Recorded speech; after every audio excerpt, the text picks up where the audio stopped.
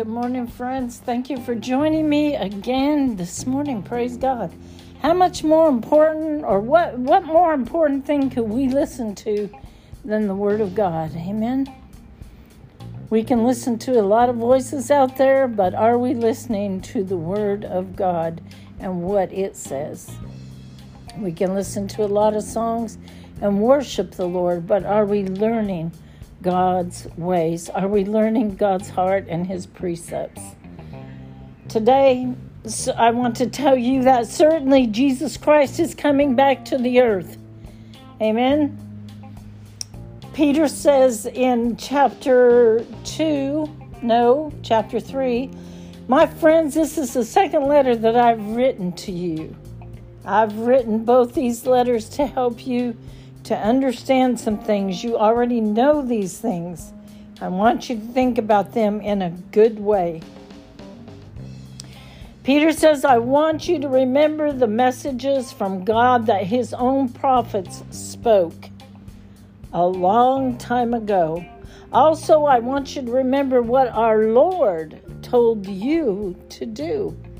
What did God tell you to do? Do y'all remember? In Acts chapter 3, 2 Peter chapter 3, do y'all remember what Jesus told you to do? He's the one who saves us. He sent us His apostles to teach us His message. The first thing that you should understand is this. In the last days of this world, some people are going to laugh at you because you believe in God. And these people will do whatever bad things they want to do. They will say Christ promised that He would return to this world, but He's not returned. Is that not what they're going to be saying? Amen. But He's not returned.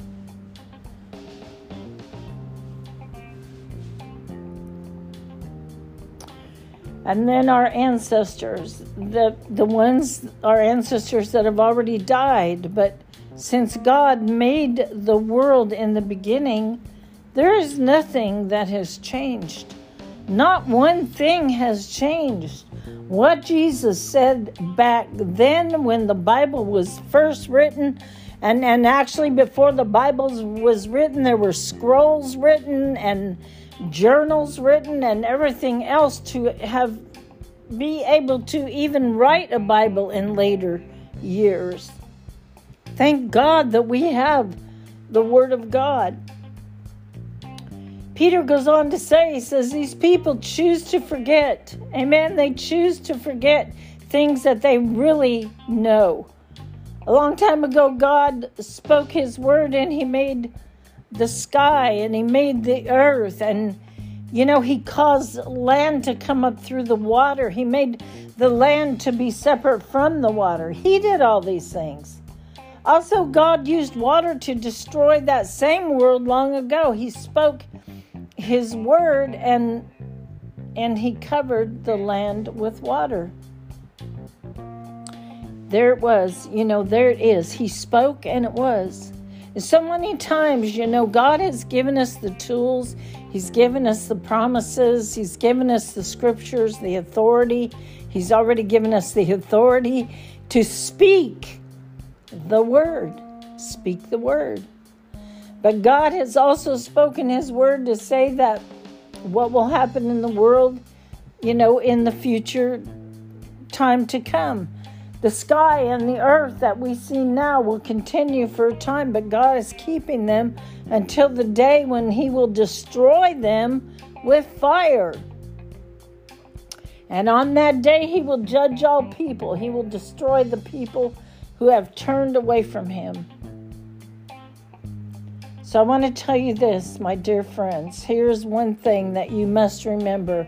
In the Lord's mind, one day and 1,000 years are the same for Him. 1,000 years is like a single day.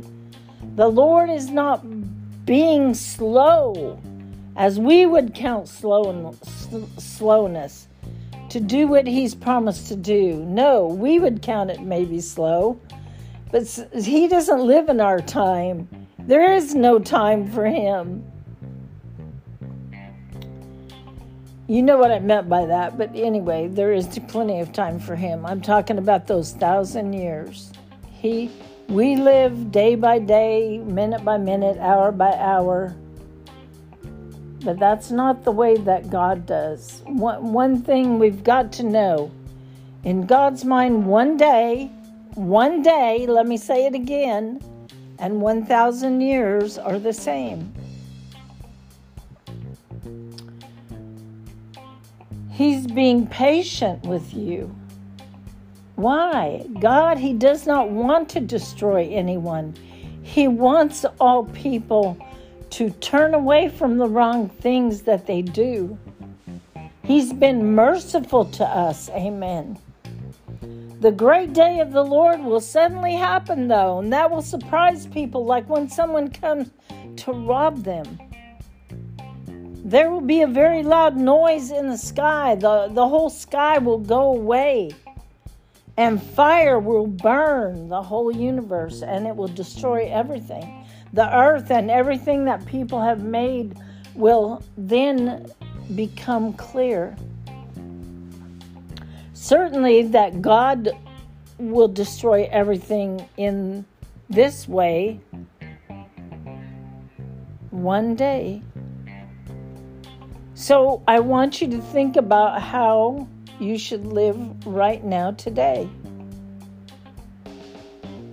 You should be the kind of people that God is happy about.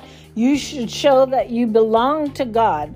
So what does that mean? Everything you do, everything you say, everything you think up to do or go or be or say or whatever, your actions should show that you belong to God. You should continue to obey God while you are waiting for Christ to return. And that could be at any moment, or it could be years on down the road. God has chosen that day. God knows that day.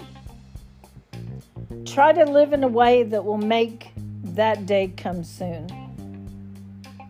You know, on that day, fire will burn the whole sky.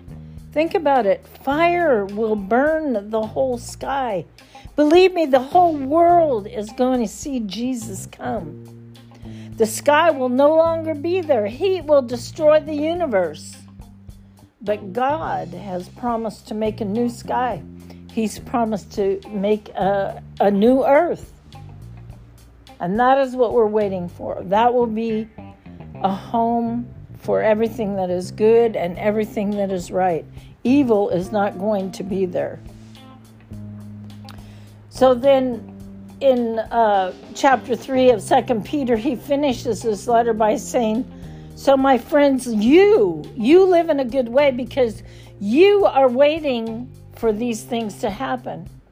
You want to be in right standing with God. Try very much to do what makes God happy, not what makes you happy, not what makes your family happy or your friends happy. And then when you meet God, He'll see that you are clean. Within Him, you are clean. He will see that there's no trouble in your minds.